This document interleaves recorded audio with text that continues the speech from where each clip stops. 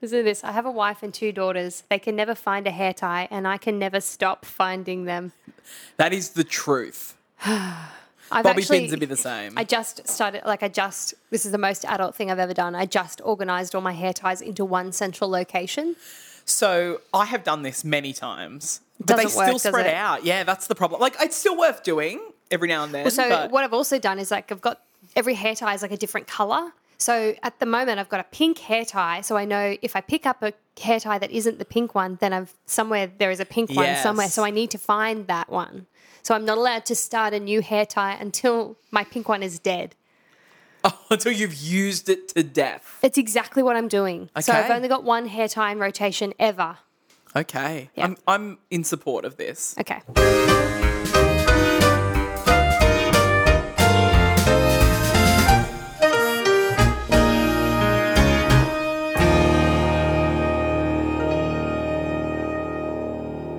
Hi, Ruth. Hi, Josephine. How are you? I'm great. How are you? Pretty well. I'm happy because it's really hot outside, but we're inside in aircon. Yeah, the aircon's good. In a darkened room with mood lighting. What an excellent invention all of those things are. Right? Rooms, air conditioning, lighting. Welcome, everyone, to My Favourite Musical. It's a podcast. Yes, and that's Ruth. And that's Josephine. We are your hosts today. Ruth, this is episode 33. Oh, that's my age. Yes.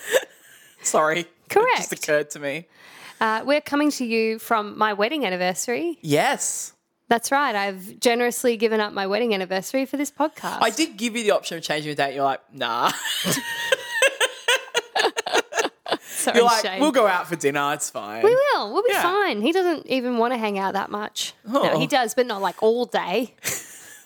This is how you tell us on the podcast. He doesn't want to spend any time with me. He loves me. Yeah, he does. So, Ruth, we talk about musicals on this podcast. Yeah. But before we dig into our favourite musicals of the week, we have some other things that we talk about. do. So we usually start with an apology for any past Just indiscretions. transgressions. Yeah. Any mistakes that we've made. So, Ruth, tell us all your mistakes. Not even podcast related, just my like what do you God. have to apologise for? No, I have nothing to apologise for. I think that's not true.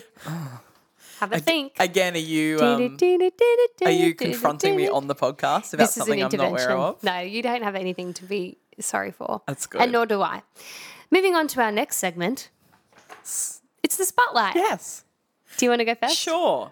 So mine's kind of not specific. So normally we would do a spotlight on marginalised community, that sort of thing. Mine is not specific to that this week, but I still think it's important to talk about and kind of semi-related. This is your podcast. We You can do what you want. whatever the fuck we want. Yeah. Exactly. So the MEAA released new intimacy guidelines for stage and screen this week. That is the Media and Entertainment Arts Alliance in Australia. Yes, well done. So the union for our union. not just performers, No, just but anyone like, in the industry. Yeah, it's like a massive. It's a huge field that it organisation. covers. Yeah. So I'm going to link to the new guidelines. Great. And this is sort of why it was released. This is sort of their statement. So they say, over the past couple of years, we've seen a great awakening in our industry about the health and safety of performers, both on stage and screen, but also in their other engagements with the industry. #MeToo was a watershed. It was the moment when the unspoken culture of sexual harassment, bullying, the casting couch, and all the other dirty secrets finally came into the open, and women especially felt empowered to say enough is enough. MEAA collaborated with other industry bodies to develop a code of conduct governing sexual harassment, and bullying for stage and screen. These intimacy guidelines are the next logical step. We have worked with other industry organisations to draft what we now believe to be the most comprehensive guidelines for screen and stage in the world. Jeez. So I had to read through, there's lots of information like around consent, what isn't and isn't allowable, like in auditions, for example, Yes. like what you can ask people to do in auditions Yes. and what's definitely not allowed. Rehearsal processes, like using people's images in marketing and how that is done and much, much more. Wow. I also thought it was some great stuff. Like, so for example, in film, rules like all recordings of scenes except the final cut involving nudity, semi-nudity, or simulated sexual activity or sexual violence are destroyed. Wow. Yeah, things like that. So It's almost like ages and ages ago I talked about intimacy Yeah. choreography. It's really just like I suppose, solidifying that space. Yes, And really exactly. formalizing it, Yeah. which is really important. So I think it's really, like, as I said, I know we're not sort of specifically talking about a marginalised community, but these things also really touch those marginalised communities. So in your case, you spoke specifically about people of colour. people of colour. It was a black woman, wasn't it, who was this? Yeah, she was sort of the head of that organisation in America, but Yeah. she was saying that black men are most likely to sort of be the victims Yes. of, in America anyway, of I suppose discrimination in that space, in Yeah. the space of intimacy on stage and screen. And I think obviously it's also a big thing with the trans community. Yes. Oh yeah, and, she mentioned that too. and yeah. even women in general, like the Yeah. way that bodies are policed Yeah. and treated in these spaces. So I still think it's important to That's talk amazing. about. That's really important. Yeah, so I we'll think link that fits to in that. perfectly with Yeah, our exactly. spotlight. Nice.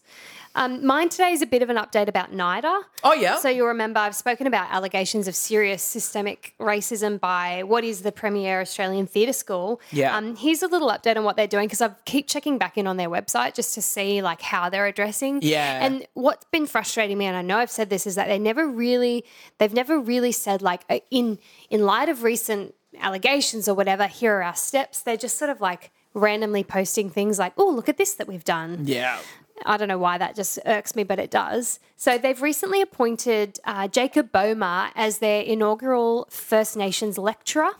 So Boehmer is an artist of Narangga and Kaurna nations of South Australia who is going to be teaching First Nations knowledge and practice, engaging in subject design. He's going to be developing course materials and collaborating with students and team members to ensure that like courses are premised on culturally aware and culturally competent approaches and behaviours.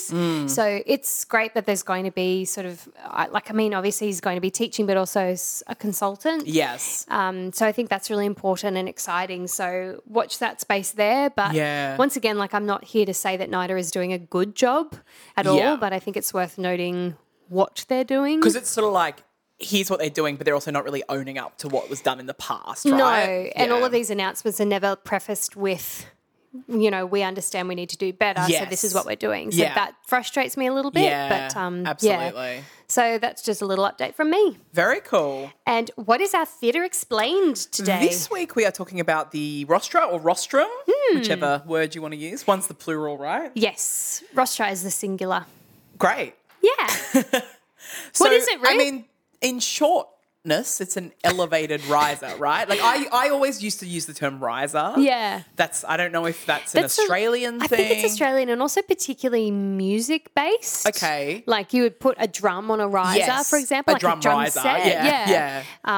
But I feel like rostra is just a more dramatic term. Yes, right. Okay, Yeah. that makes sense. Yeah, it's just like a raised stage. Yeah. And like a portable, generally, platform. Right, like, so in other words, it has sides that can be folded to be put away kind Yeah. of thing, right? Yeah. Yeah. And it can look like all sorts of things, but it's generally just like a raised platform Yeah. that you could perform on. And there's sort of standard sizes of 2.4 by 1.2 meters Yes. often. Yeah. Like, that's sort of the most common thing. And then A lot of productions will just like butt multiple rostrum Yeah. or rostrum up together. yeah. Yeah. And then depending on the height, you want it Yeah. the height of the actual legs that you're putting on it, right? Yeah, precisely. So like it reminded me of when we were doing Spelling Bee, when we did our production that we were involved in, because that was basically what our stage was. Yeah, that's true. So- Actually, I think rostra is the plural. Oh. Oh, God. I didn't write it down. I just wrote the two words. Yes, yes. So when we were doing Spelling Bee, the space that we performed it in was kind of like It's just an empty I don't room, know that I would really. call it a black box theatre. It was just It's a room, not, yeah. basically. It's not even like a squared or rectangular room. Kind of a funny shaped room. They do have like stage lighting and everything set up in there, but essentially we had chosen the end of the room that, where the stage would be, and then just had to essentially pick the height of Yeah. the rostra that we wanted. Yeah. And in our case, we wanted them as high as possible so that because all the audience was seated just on one level on seats on the ground. Yeah, so we wanted to be really visible. Yeah, so that you could see, say, if like someone got on the ground of the stage and was doing something, Yes. you wanted the audience to be able to see that right from the back row kind Yeah. of thing. So It's such a good consideration because how many times have you ever been in an audience of like everyone's on the same level and you just miss you miss heaps. shit like that all Yeah, the time? Exactly. It was like my number one, and I've seen it with shows in that space. Yeah. So it was my number one consideration. So smart. When we did that You are show. so wise. Thank you, darling. Well, this has been Theatre Explained. What, do you have any recommendations for us this week? I do. It's a slight cop-out because we've recommended it before, but I was reminded this week about the incredible podcast, Every Musical Ever by Richard Carroll. Yeah. Like, I know we mention it often, but it's just great. I actually am on a Patreon supporter of theirs now. Oh, that's good. good. I mean, they're taking a break at the moment. Yeah. But, yeah. It's just really great, and he gets some really impressive guests on to chat. Yeah. It's actually quite amazing. Like, Tim Rice has been on. Yeah. And some really sort of amazing. Yeah. The guy who directed the Grease film, I think, like big people. Yeah. I mean, I suppose that's easier in COVID, but yes. Yeah. But, I mean, great. That's awesome. Yeah, Take advantage. So, yeah, go listen to Every Musical Ever. You can find it on Spotify or Apple Podcasts. Especially if you're an Australian musical theatre fan, because obviously it's and lots of because he has a different guest on every week on lots the main of Australian episode. Stars, yeah. It's lots of Australian stars. Yeah. Which is great. No, it's awesome. Yeah. What's your recommendation? So I was reminded of this video this week, and I actually couldn't believe I haven't recommended this before on the podcast. But it's Jonathan Groff doing Anything Goes at Miscast. We have recommended it. Well, I think we've talked about it, but I haven't linked to it before. I think we've talked about it 7 times. Okay, well, I've never linked to it as a recommendation. Well, then so I'm going to do that this week. I went back and checked. Amazing. And it was part of Miscast. And as we've talked about before, he's crazy obsessed with Sutton Foster. He always has been since he was a kid. In fact, on our Instagram, we've posted that picture of him stage dooring her at Thoroughly Modern Millie, and then her stage dooring him at Hamilton years later. So he was set out 9 months in advance of the concert to get a choreographer to teach it's him. A famously difficult number because you sing that song and then you do this incredible tap and he dance. did the exact choreography that she did in the Anything Goes revival. Yeah. And he's not a dancer either. No. He's famously kind of not a dancer. He does a very good job. He does such a good job. But he's sweating profusely. It's so cute. I love it. So I'm cute. looking to that. And then the other one, shout out to our friend Maddie J, who recommended this podcast episode to me. So the podcast is called The Economist Asks. Mm-hmm. So The Economist, big financial publication. And Sonia Friedman, the big Broadway and West End producer, was on there this week. Nice. And it's really interesting. If you're interested in kind of the business side of COVID and what it's doing to our industry, and she talks literal numbers, here is the money that we have lost in ticket sales that we would have had in this period. Here's what we're doing. This is why they didn't qualify for any of the government grants in the UK. Jeez. It's very sort of nuts and bolts, but if you are into that kind of business side that's fascinating. Theatre, it's really good. It's about half an hour, I think, the episode. But really worth listening to. So I'm going to link to that as well. Nice one. Yeah. Oh, I like that. Thank you, Maddie J. Yes. Oh, do you want to talk about a musical? Let's do it. Are you first? I am. Of course. This week, I'm going to just settle in. to talk to you about Yes. how to succeed in business without really trying. Oh, okay. That's a Yeah. bit cute. What do you think? Well, I've seen it probably twice. Yeah. Amateur. Yeah, I have moderately enjoyed it both times. Yep. I know that I like a couple of songs. I Yep. know that I hate a couple of songs. Oh, interesting. I know that I You find them annoying? Yes, Yep. annoying. I know that I find it to be just a generally sort of sexist premise. Yeah. That's all I know. Okay, cool. So my first experience of this show, which is probably also yours, It's the one was at our local around theatre, right? 2004, 2005. Yeah, that'd be right. When our local theatre did it, and several of our friends were in it. Yes. In that production. Interestingly, that production holds the dubious record of, I believe, one of the worst attended shows in the history of our local community theatre. really? Yeah. Well, I think it was maybe 28% or something attendance that they had. And it's a real shame because it was actually a great amateur production. It really was. I just remember it being really cool and vibrant, Yeah. great choreography. Yeah. Yeah. So it's a real shame, but I have since been told that fact a few times about that production. That's sad. Yeah. I then probably didn't think about it for a really long time, but saw it on Broadway in 2011 with Daniel Radcliffe as the lead, and it was wonderful. Yeah, nice. I've been thinking about this a lot recently, but when you see a great production of a show that isn't necessarily even A great show. that great a show, it's oh, this is what this show could be, Yes. And we talk about that a lot. Yeah.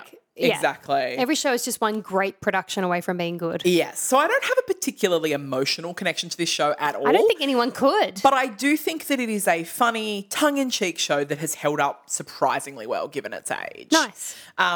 So some background. So music and lyrics by Frank Lesser and book by Abe Burrows, Jack Weinstock and Willie Gilbert. Nice. So Jack Weinstock and Willie Gilbert were a writing duo who mostly wrote comedy sketches and that sort of thing, like for TV. And this was by far their biggest sort of theatrical undertaking. Yeah. Interestingly, Weinstock was actually a doctor, and that's how he and Gilbert met. Like, Weinstock was Gilbert's physician.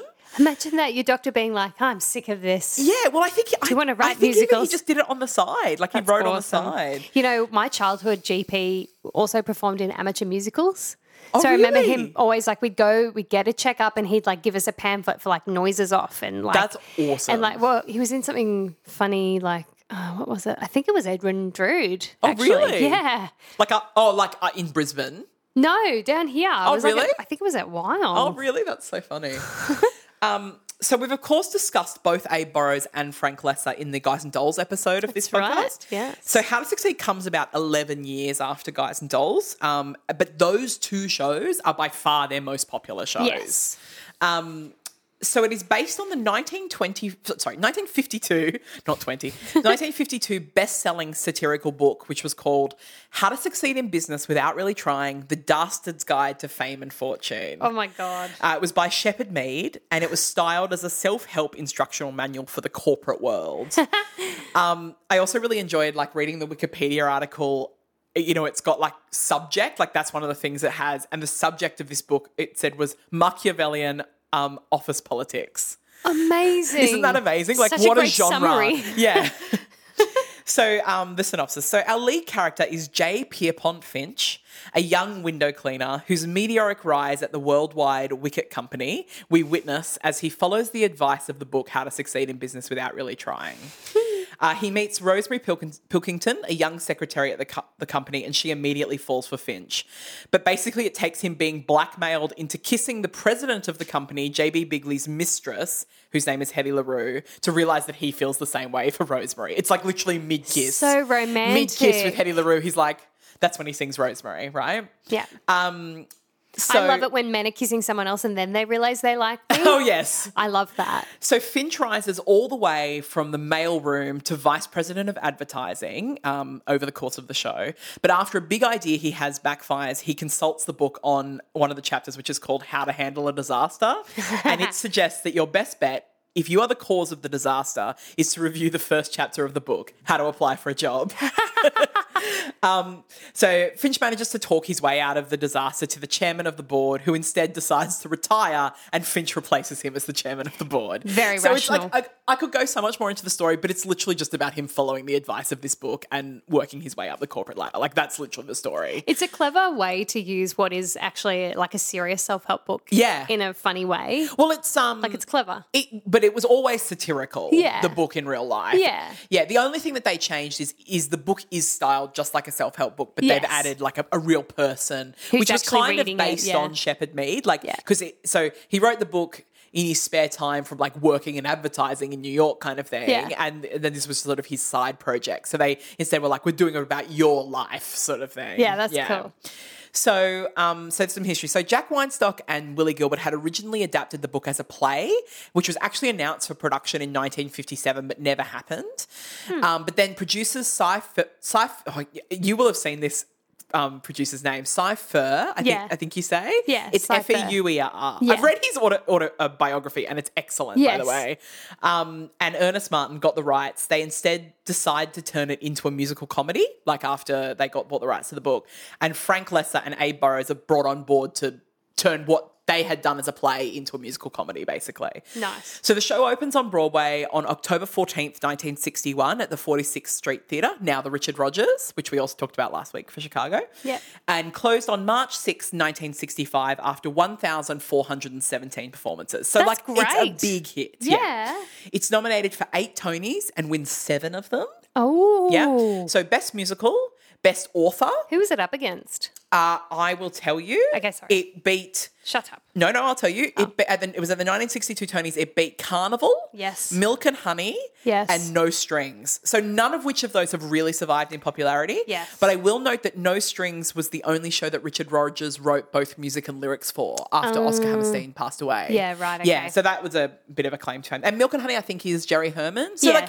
there's people involved. Still big, yeah. Yeah, that are famous, but obviously none of those shows are done that much anymore. So it won Best Musical, it won Best Author, which was a category that only lasted for 18 years and could be given to either a playwright or a musical book writer. Oh, cool. And has essentially been replaced by Best Book and, because for play now it is just Best New Play. Yeah. Which goes to the author.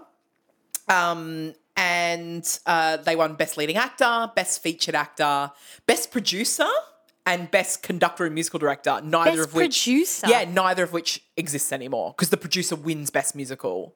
So yeah, it's interesting, isn't it? Lots of awards that don't exist anymore. Yeah, that's so random. The show also won the Grammy for Musical Theatre Album and notably the Pulitzer Prize, which was at the time nice. only the fourth musical to do so. Yeah, lovely. There have now been 10 musicals in total that have won that award. The film adaptation followed in 1967, which, surprise, surprise, I have not seen. But by all accounts, people do say it's a good adaptation of the show. Yeah. Like, dated, but a good adaptation. Yeah, it's fine.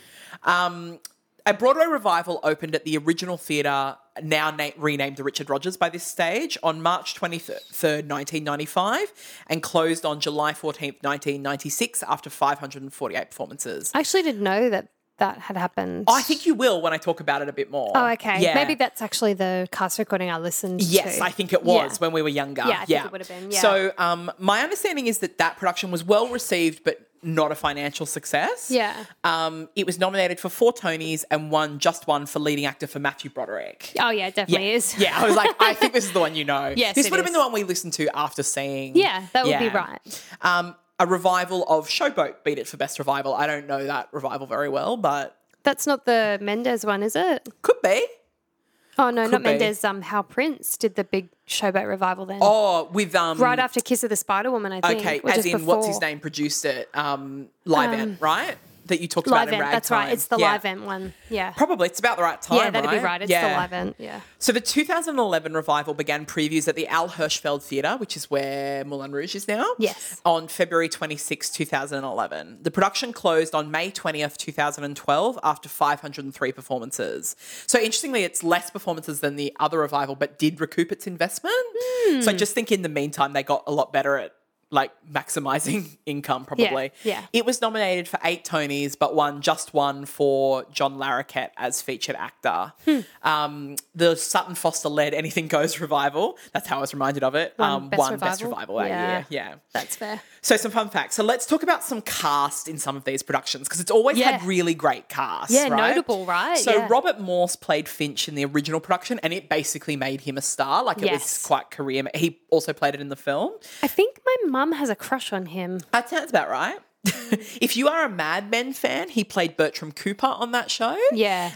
He's great. It also starred Charles Nelson Riley as Bud Frump and Rudy Valley as JB Bigley. Oh, nice. Yeah, so those are proper famous people for the time. The 1995 revival starred Matthew Broderick as Finch and Megan Mullally as Rosemary. Nice. With John Stamos and Sarah Jessica Parker replacing them during the run. And this was before Matthew Broderick and Sarah Jessica Parker were married. So I think they were together, but it was before they were married. John I also Stamos. don't think she's a Rosemary.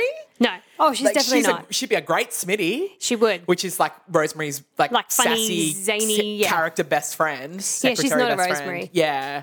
I found that a little strange. The 2011 revival, of course, starred Daniel Radcliffe as Finch, as I mentioned, and he was later replaced by Darren Criss from Glee and then, nice. and then Nick Jonas of the Jonas Brothers. Okay, interesting. Yeah. There's even on Spotify a little 5 or 6 song sampler of Nick Jonas doing And? the songs. Yeah. Is it good? It's fine. I think he's much better in this than he was in the Les Mis concert. That's not hard. No. But I'm just saying. Okay. So John Larroquette was Bigley and later replaced by Beau Bridges. Ooh, I like Beau Bridges. Yeah. And also of note was Tammy Blanchard as Hetty LaRue, who we discussed nice. in the Little Shop episode. Yes. I will say, And Gypsy? yes, Yeah. in the Bernadette Peters Yes, gypsy, that's right. not the Patty Not LuPone Patty, gypsy. Yeah. I will say, like, listening to that cast recording quite a bit this week, that her characterizations as Hetty are very similar to how she plays Audrey. Like, the accent is exactly the same. I'm not saying it's not right for both Yeah. characters, but the characterization is incredibly similar. Interesting. And so anyway. The voice of the book, so like there's the narrator of Yeah. the show is basically the voice of this self-help book, right? Yes. So in the 1995 revival, it was Walter Cronkite. Awesome. And in the 2011 revival, it was CNN anchor Anderson Cooper. Oh, nice. Yeah, isn't that cool? I actually didn't know that it was Anderson Cooper. That's cool. You can hear it as soon as you listen to Yeah, it well, now. I suppose once you know. Yeah. So I didn't know until researching this show, but Frank Lesser, the composer, started the theatrical licensing company Music Theatre International. I think I found that out when I did Guys Did and you? Dolls. Yeah. So MTI is like basically the biggest theatrical licensing company in the world. Cameron McIntosh now owns huge, it. yeah. But like so we used to, like, if you were doing a show here in Australia, to get the amateur rights, the biggest company was called Hal Leonard, and Musical Theatre International took them over some years ago now. Yeah. So even in Australia, you got there's MTI Europe, there's MTI Australia, America, yeah. like there's all these different ones. Yeah. Abe Burrows, the co-book writer, his son James Burrows is an incredibly successful television director and has directed over 50 pilots for TV. He co-created Cheers and directed the majority of the episodes of that show. He also directed every single episode of Will and Grace and many wow. episodes of Friends, Frasier, Laverne and Shirley, Two and a Half Men, Big Bang Theory, many, many more. Like, Yeah. every famous TV show you can think of, he's directed I can for. see like his name in all those credits. Yes, Yeah. exactly.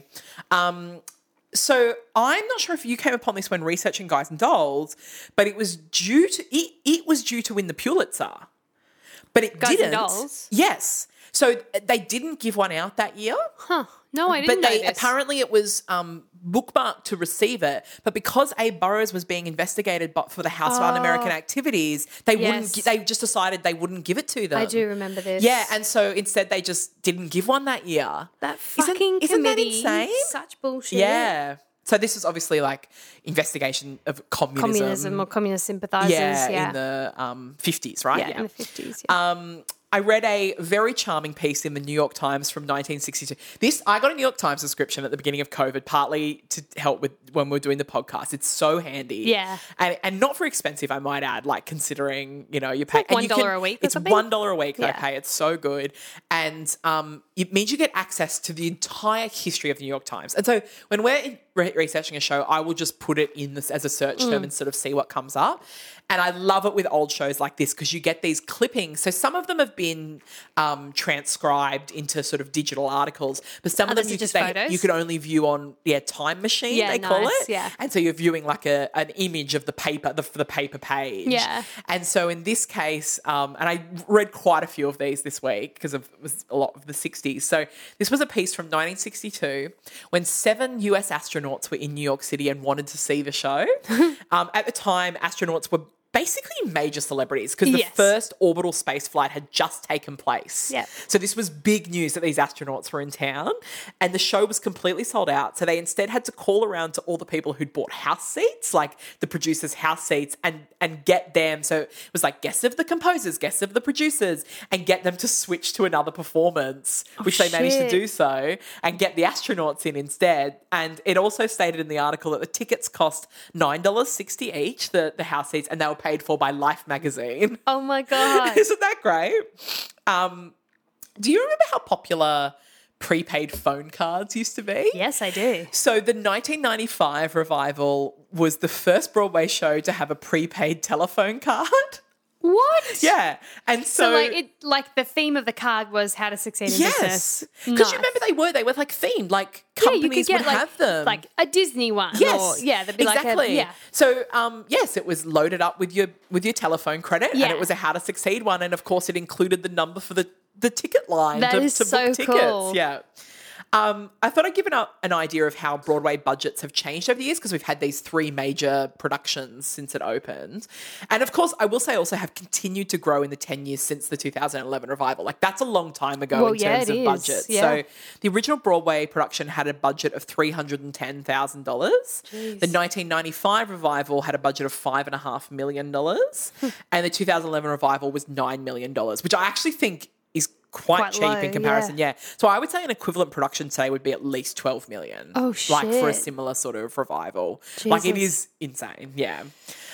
There was a board game made in 1963 by Milton Bradley that was based on the book and the musical. Yeah. It is set in the office and hinges on secretary jokes, gender-related anxieties, and workplace stereotypes. It includes shenanigans cards, which are only God. limited to female players, while secretary cards can only be held by men. I don't know why. Cards show young secretaries try to suck up to their bosses, while older secretaries bear the legend, she can type and the wife likes her. So I think it's all meant to be taken not seriously. I hate but everything about what you It doesn't just make said. any of it less sexist bullshit. Like That's they're fucked. I think they're sort of trying to satirize it, but in doing so, just make it so much worse. Oh my God. Anyway, that's a thing.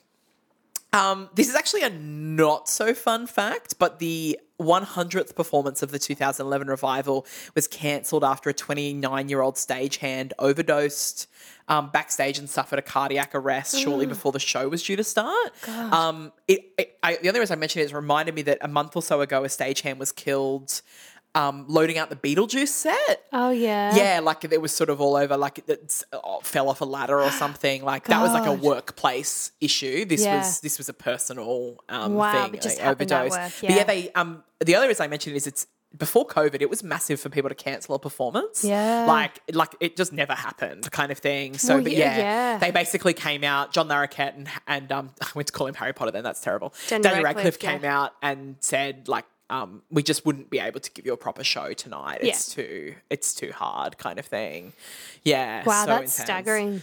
So a couple of talking points. So Daniel Radcliffe, I just have to say, was robbed of a Tony, not just a Tony win for this performance, but he didn't even fucking get a nomination. Yeah. And it I is remember you just talking this up so much. one of the biggest travesties that I have ever seen in a performance that I have seen. Like, it remains one of my performances I've ever seen on stage. One of the best ones. Yes. Wow. Like, it is just, he was just so charismatic. Yeah. So, like, He's everything. very talented. Very talented. Yeah. And working his fucking ass off. You up would in there. a role like that. Yeah. That's not an easy and role. I'm not like a massive Harry Potter nerd or anything like that. Like, that, it doesn't Why come aren't from you? that place. I love Harry Potter, but, you know, there's definitely levels of nerdery, and I'm Yes. not up there on it. I am. Are you? Yes. I don't see you like wearing head to toe. Oh, you do have a Gryffindor I have. jumper. I've got a Sorry. Gryffindor jumper. I've got a wand. I've got a signed photo from Daniel Radcliffe. I've got Well, I wasn't going to mention this, but my playbill is signed by both Daniel Radcliffe and John Larroquette. Nice. Yeah, we like That's cool. stage doored at the end of the show, like Yeah, that's awesome. little noobs. But yeah, like I have to mention it because he is so good. Yeah. He was so good in this show, and I know awards aren't everything, but it just felt like the industry was like, "Ugh, cast Daniel Radcliffe in the show, why don't you?" But And like, he can't help it that he's famous and talented. Yeah, It's not right? he's not Nick Jonas. And it's not even like that was the first Broadway show he did. Like he'd been Yes. in fucking Equus before that, you know? Like it's I think a lot of people still think he's a lightweight, but like Yeah. if you look at his filmography or his theater Yep. bio, Yep. Harry Potter is like the lightest thing he's done. Yep. You know what I mean? Exactly. Exactly. Rewatching clips of the various revivals this week, I really hope that whenever it is done again, that we do get some diversity happening in the cast. It, like, looking at these videos, it is as So white white. as far as the eye can see. Yeah. The notable exception was Lilias White as Miss Jones in the 1995 Oh, she would've been revival. so good. Yeah, so she has the solo in Brotherhood of Man at the end. I love her so much. And they basically turned it into a gospel number, which, like, I have to say, is very impressive, but it does feel fairly tokenistic to Yeah. just trot out the one black actress to bring the house down like that. Random black girl. Exactly. Yeah. And so it's kind of like like let's instead have a Black Rosemary. Let's instead, you know, like it doesn't have to Absolutely. be. Yeah. So it really stood out to me this week watching these videos. Yeah. And we sort of discussed this with Promises the other week, but this obviously suffers similarly from the misogyny of the time, even whilst trying to satirize it at different points. It just doesn't feel like they hit it with the satire. Well, they certainly don't. then they did, No. but now no way. You Yeah. know, we're coming up to 55 years or whatever since Yeah. it was on. Like Yeah. it's a long time. So there's songs songs like Happy to Keep His Dinner Warm and there's Such a shit song too. yeah, and there's a song called Cinderella Darling in which the secretaries are jealous that Rosemary actually gets to marry her executive boss, like she's the secretary and like they're so you really, I think, if you were doing it now, would have to make some select cuts and be very self-aware whilst producing it. Yeah. If you're doing it now, but I do think that that's possible within the realm of the show. I do think that the sort of the bones of the show would allow you to do that. Oh, well, that's promising. Yeah. Good. So the cast recordings I'm going to link to. So the original Broadway cast is on Spotify. The 1995 Broadway revival is not, but it is on YouTube. So I'm going to link to that. And the 2011 Broadway revival is on Spotify. And then some gateway songs. So I've gone for Brotherhood of Man, which I mentioned is like the 11 o'clock number. It's a great song. It's an awesome song. In each of these cases, I've used the 2011 revival. Yeah, of course, yeah. It's a great song. Definitely watch them doing it at the Tonys as well. Yeah. It's a so great good. performance. Yeah. The next song is Coffee Break, which is just kind of a That's fun... my favourite. Yeah, kind of a fun... It's like a whole ensemble number. character piece. Yes, though. Like, exactly. And Yeah. they really get to have fun in that song. Yeah. And it gets in my head. There's always really good choreo in that number. Yeah. And then the last one I've done is I Believe in You, which is like... it's actually him singing to himself and then all of the sort of male executives singing to themselves. It's like it's a lovely melody, that one. Yeah, and then like there's a reprise, which is a love song kind of thing where they sing it to each other. But yeah, those are the three that I've chosen, and that is How to Succeed. Oh, well, thank you, Ruth. No worries. Are you freezing over there? I'm okay. Are you cold? I'm freezing. Okay, I'm going to turn the aircon off. Keep talking. My feet are like starting to... You get a lot colder than I do. I do. I'm a cold person. Yeah, All right, do you want to hear about my musical this I week? sure do. It's Blood Brothers. Yay! You like Blood Brothers? Yeah, I saw it. I was telling someone earlier today. I saw it when I was 20. Yeah. On the West End. Yeah. And I had no money that trip. My dad was supposed to come with me, and he ended up not being able to come at the last minute. But I'd already booked these theatre shows. Yeah. And there was a whole thing where it was a big mix-up, and I didn't end up having any money. So for like 3 days, I was in London with no money, but these theatre shows booked each night. Oh my God. And so I would just kind of wander around the city and then just Not have enough eating or dinner. doing anything. Yeah, like just have enough money to eat, like to have dinner and then see the show that night. That if I had to characterize you and say like what would you value, it would be shows over practicality. Anything. Like that. Yeah. That's just Ruth to me. Exactly. But what I mostly remember it was like a Monday night. Yeah. And yet at the end of the show, everyone was sobbing. The cast was sobbing on stage. I was sobbing in the audience. Yeah. Like it was just an incredibly emotional show. Well, that's exactly what I'm about to tell you. Excellent. So I don't know how the musical came into my world. Yeah. I think I've always been aware of it though, because of course I'm a musical theatre nerd, but I just remember that I kind of liked some of the songs when I was younger, but it wasn't really until I fully understood the book and I read the script that I fell in love with it. Yeah. I've never seen a production of this show. Oh, okay. I've seen lots of bootlegs of it, like recordings of it, and I've read the script, so I know the impact of this show. Yeah. It's a ripper of a story and it's told really well, I think. I think it's also a musical that doesn't fit into usual musical structure, or it's not traditionally composed. So it does subvert expectations somewhat, I actually kind of love that about it. I love that about Yeah. it. So it's one of my favourite things about the show Yeah. because it's just not a typical musical. No. Not just because of the subject matter, but also just the way it's written. Okay, so some background. This is a Father, Son, Holy Ghost musical by Willie Russell. Yes. Yeah, it's a story of superstition and it addresses the issue of nature versus nurture. It's also called a standing ovation musical because, as Ruth said, it always gets a standing Yeah. ovation. Like, it has such a huge emotional impact on its audiences that it's literally called the standing ovation musical. Wow. Because I didn't know that about it. That's amazing. Without fail, apparently this show everyone will be crying and everyone will be on their feet. It's such at the an end of it. emotional ending. Yeah. Yeah. So I really like that about the show. Yes. Yeah. Fuck yeah. Get them up. Here's a plot. So it's set in the 1960s, and a narrator tells us the story tells us that this story is about twins who are born and die on the same day.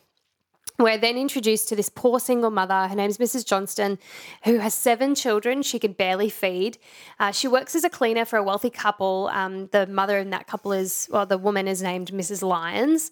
And Mrs. Johnston then discovers that before her husband walked out on her, he got her pregnant with twins.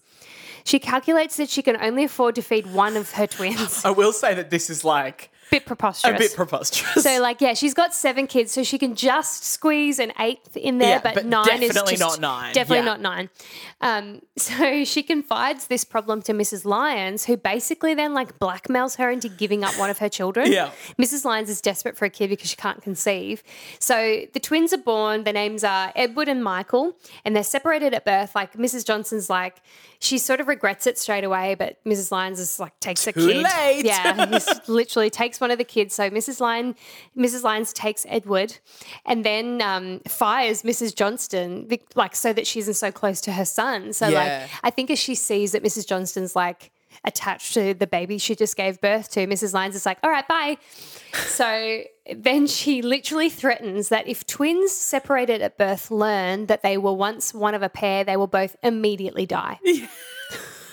Yeah, look, once you start to examine the plot When you of this say show, it like that, it sounds ridiculous. Yeah. But when you're in the heat of the moment, That's right. even reading the script, it all seems very well, plausible. and also, let's remember that some people are incredibly superstitious. Well, that's and it. it is And painted as a superstition, kind of, right? It totally is, and I'm probably talking about it in a way that is not really doing it any favors, but it's definitely set up like a Greek tragedy. Yeah. So these things are not outside of the realm of possibility within that genre. We know you've that got it's the narrator, happening. Yeah. you know what's going to happen, you know that these are superstitious housewives in the 1960s. Yeah.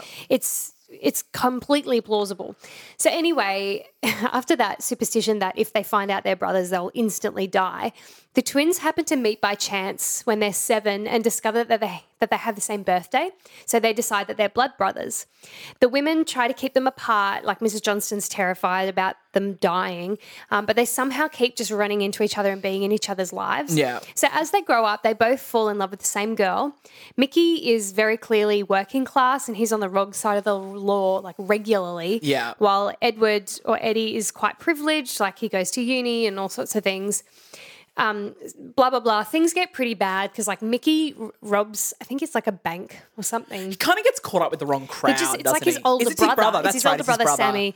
And so he goes to jail for a while and he'd married the childhood sweetheart, Linda. But then while he was in jail, Linda and Edward meet up and they don't ever have an affair, but there is this misunderstanding and Mickey believes that Edward and his wife Linda are having an affair. Right. Which is not correct, even though Edward does have a bit of a crush on Linda, but whatever.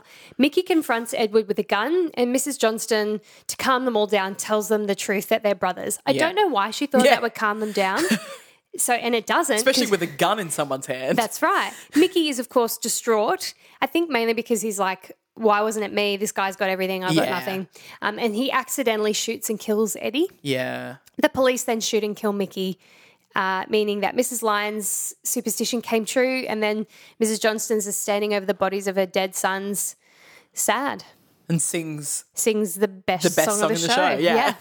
That's the plot. Yeah. It's pretty bonkers. Have you seen that documentary, Three Identical Strangers? Yeah. It's an excellent documentary if anyone's Very looking for a good. good It's on documentary. Netflix. And it is the true story of these triplets Yeah. who were But they separated were at birth. purposefully separated. It wasn't like any need. They were purposefully separated to carry out a nature versus nurture experiment.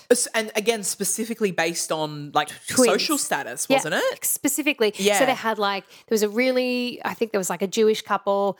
There was a really wealthy sort of suburban white couple. It was working and there was, class, proper middle class, working upper class kind of. It was just staggering. Yeah, that the this moral, existed. the ethics involved Yeah. are just non-existent. Non-existent. But yeah, great documentary. It Just is really reminded me. good. Yeah. Okay, so some production. So Willie Russell is an English dramatist who began his career as a singer-songwriter in the folk pub scene. Yeah. He was also part of the Liverpool Everyman, which at the time, we're talking around the 60s, 70s, was a pretty progressive, collaborative theatre collective. The more I find out about theatre in the UK in the last so rich. 50 years, and Yeah. I know that a lot of the funding is being taken away now and it's terrible, but you hear interviews with Ian McKellen and some of these actors, and you would be able to build a career in a regional theatre Yes. as a professional performer. Yes. Incredible. That's how rich the theatre, Yep. theatre is there. Yep. It's just so, Yeah. Well, this, he literally, you can turn the aircon back on if you want. It is warm again. So he literally joined this theatre, the Liverpool Everyman, and he sort of credits that with everything. Yeah. They're the ones who nurtured him and they're the ones who put on his shows. And anyway, he so this is Willie Russell, sort of gradually fell into musical theatre by creating just a whole bunch of theatre, and it's sort of organically needing music. Yeah, interesting.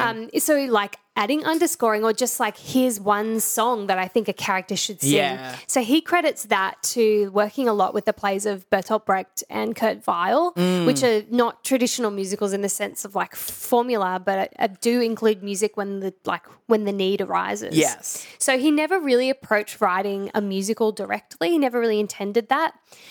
So he'd written Educating Rita and quite a few other works. That's right, which is an incredibly famous play on its own. Incredibly famous play, yeah. And so some of his other plays had just included, say, a song that a character would sing or other music. And so he'd written that too. He says that the idea for the plot of Blood Brothers just came to him bang, I've got the idea. So he developed this portmanteau version of the show that ran for 70 minutes and was presented to high school students in 1981. Yeah. And that was the whole intention of the musical. That was all it was ever going to be. Yeah. He was just going to write this show for 70 minutes for high school students. And so he said that he literally wanted the show to just be accessible to them. Yeah. And that was the entire intention. After that, though, he decided to write a full score and an extended book.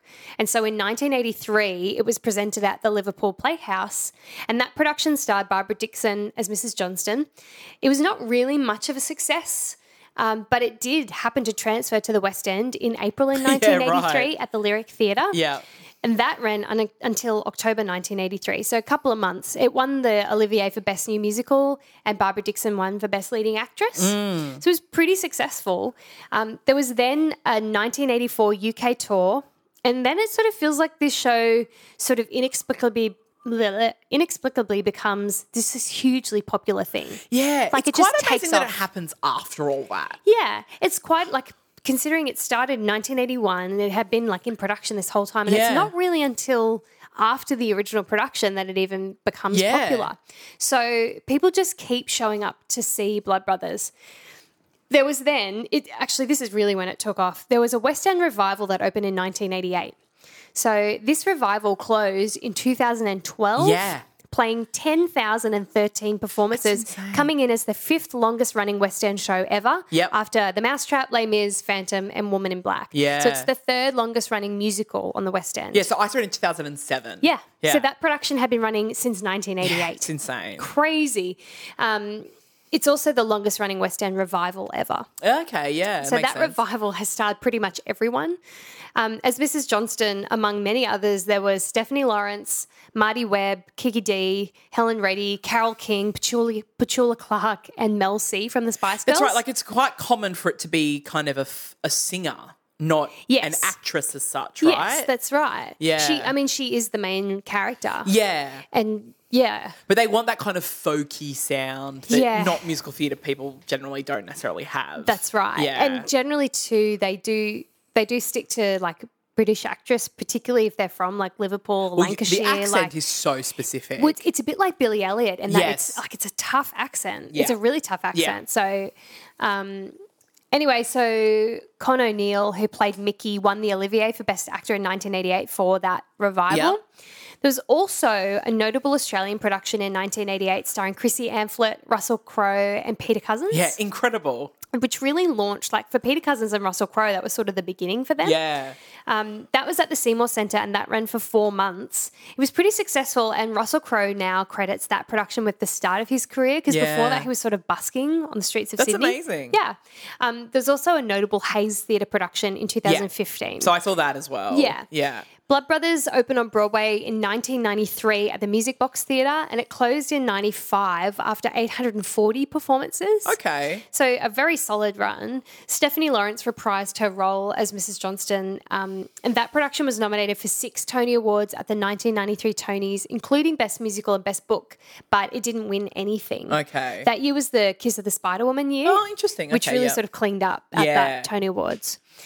So a couple of talking points or fun facts. Willie Russell was originally a hairdresser. He even, like, not a barber or like a woman's hairdresser. He even ran his own salon before he pursued a career in the arts. Yeah. Yeah, just random.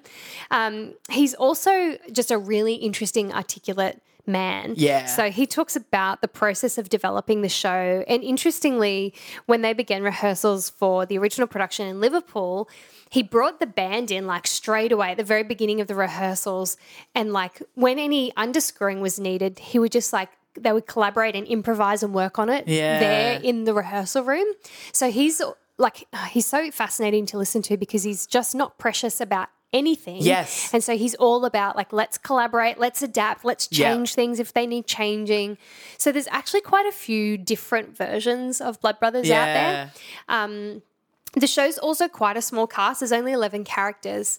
And Willie Russell, again, talks often just about how open he is to a range of interpretations, particularly with, like, arrangements of the score. So he's happy for the score to be rearranged if it needs to be. Yeah, which is quite amazing. Quite amazing. Yeah. So the show has been adapted for a range of settings. There was a notable South African production set in District 6. Yeah, that sounded fascinating, that Fascinating. production. Yeah. Willie Russell actually, because I was listening to him on Every Musical Ever, and he was saying that he was actually like, he wanted them to go a little further with sort of the African influence in the music. Like he really wanted to feel more, but he said like he thinks people, because so many other musicals are like this, feel almost intimidated by the idea of changing it. Like they feel like they shouldn't. Yeah. And it's fair because most musicals, you're like, this is the musical, you do this. You don't get that creative license, but he's all about that. I just love that he's not precious. Like he just says he doesn't go for the cookie cutter musical thing. Yep. So, spoiler, the music is quite of its time. Yeah. If you've never seen the show and you're just listening to the cast recording, you will be disappointed. Like it'll feel very dated. It does feel really dated, and at times it just feels sort of twee. Yeah. It's some of the music is just downright hokey, to be fair. One thing Willie Russell says is that the songs need to feel purposeful and should definitely advance story, and I think they are really functional songs. Yes. Like rather than being beautiful, they're functional. Yeah. It's really very much like this character had no other option right now but to sing about what they're going through or whatever is happening. And I love that. Yeah. Like, it's just too many musicals I see where it's like, okay, now we've just Here's got a a random song. Yeah, like what the fuck. Interestingly, you'll love this. One of Willie Russell's favourite musicals is Merrily. Oh, that does make me happy. And he calls Sondheim Steve Sondheim. Yeah. Like, are they friends? Maybe. Anyone who knows him calls him Steve, and that's just always my thing where I'm just like, Every time I hear it, I'm like, Steve. Yeah. You can watch a recording of the 1988 West End production on YouTube. Ooh. I'm not going to link to it, of course. I recommend that you do watch it if you can find it. Yeah. Like, not necessarily the original 1988. It's quite dated now, obviously, in terms of recording, but there are heaps of productions you can watch. Yeah. And I think that's how you should access the show. Rather than listening to a cast recording. I think so. Yeah. I think you should do that before you listen to it. Yeah. Definitely. There are quite a few cast recordings available, though, if you want to go that route. So on Spotify, there is the original cast recording, there's the 1988 London cast, there's a 1995 London cast, and a 2008 new cast recording. Yeah. So heaps of options, like just heaps. Yeah. I couldn't find the Broadway cast. Interestingly. Yeah, who knows? I mean, sometimes if it's a similar cast, they don't bother re-recording it. Yeah, and apparently the Australian cast did record an album. I can't find it anywhere. It's a shame. Yeah, so if anyone can track that down, because I'd that'd be love to listen great. to the combination of Russell Crowe and Peter Cousins. I think is good. Yeah, and think that's a Chrissy good Amphlett combo. is sing the shit out of it. Yeah, so Willie Russell talks about that, had the fact that he first met her and was just like staggered by how beautiful she was and was like, oh, she's not right for this. But apparently she like traveled to the UK and went to like, he did these like writing courses for children, and she like came to one and he was just fully charmed by her. That's amazing. Yeah, so that's nice. He was talking about how sad he was when she passed away. Yes, yeah. Okay, so some gateway songs. This is actually really hard because, like I said, I don't think you should listen to it. But if you have to, start with Marilyn Monroe. Yep. It's just fun and fanciful. It sets up the character of Mrs. Johnston really nicely. That's basically the opening, isn't it? Yeah, well, it's Like, after it's like like- the narrator does Yes, his thing, yeah. then she comes out and, yeah, it's just like how she got where she is. Then you just have to listen to the hit of the show, in my opinion, the only truly good song of the Yeah. show, which is Tell Me It's Not True. Yep. I think you would have heard that song before. Yeah, like it's definitely. It was probably one of those like hits at the time. Yes, it was like a pop single, right? Yeah, like it was charted. Yeah. But it's also just a really good song. Yep. And like if you watch, say Barbara Dixon or Stephanie Lawrence do it, it's just like gutting. Yes. Gutting. Yeah. So yeah, that's Blood Brothers. Awesome. Yeah, it is awesome actually. I'd put it on my list thinking like, yeah, I do really like Blood Brothers. But then this week as I was looking into it, I just thought, yeah, I would actually love the opportunity to play with this show. Yeah, I agree. It'd be great to do a production of it, wouldn't it? Knowing too how flexible Willie Russell is with interpretations. Yeah. I really like that. Yeah. And I like that it's a small cast, and I like that, yeah. And he talks about how he's not really fascinated by twins, and he doesn't really care about the nature versus nurture thing. Yeah. He just wanted to write a story about people. I know. It's like you sort of think, like surely this is some twin. Yeah, it's not. Twin obsession. He wasn't trying to make any sort of statement or follow a theme. He was just thought it was a good story. Yeah, that's it. Which it is. It's a great story. It's a great story. Yeah. And absolutely. I love that you can tell that he's been influenced by some really like highbrow practitioners like Brecht, because he just employs some really clever techniques. Like the narrator is clever. Yes. Because I think without the foreshadowing of what's going to happen, it would just appear like a melodrama. I just remember, like, if you have a kick-ass singer as the narrator, yeah, that's quite a great thing too. Like the narrator can really be quite a presence in the show. Yeah, well, the narrator sings quite a few songs. Yeah, I just remember they sort of had him in like a big black trench coat, and he just looked really cool. Yeah, it's I would actually really love to explore that show. Yeah, but, yeah, awesome. Thanks. Excellent. Well, thanks for listening, everyone. Yeah, thank you, everyone. This has been my favourite musical. Please tune in on Thursday for the mixtape. Indeed. And please like, subscribe, rate, all the stuff. All that stuff. And we'll see you next time. Bye. Bye.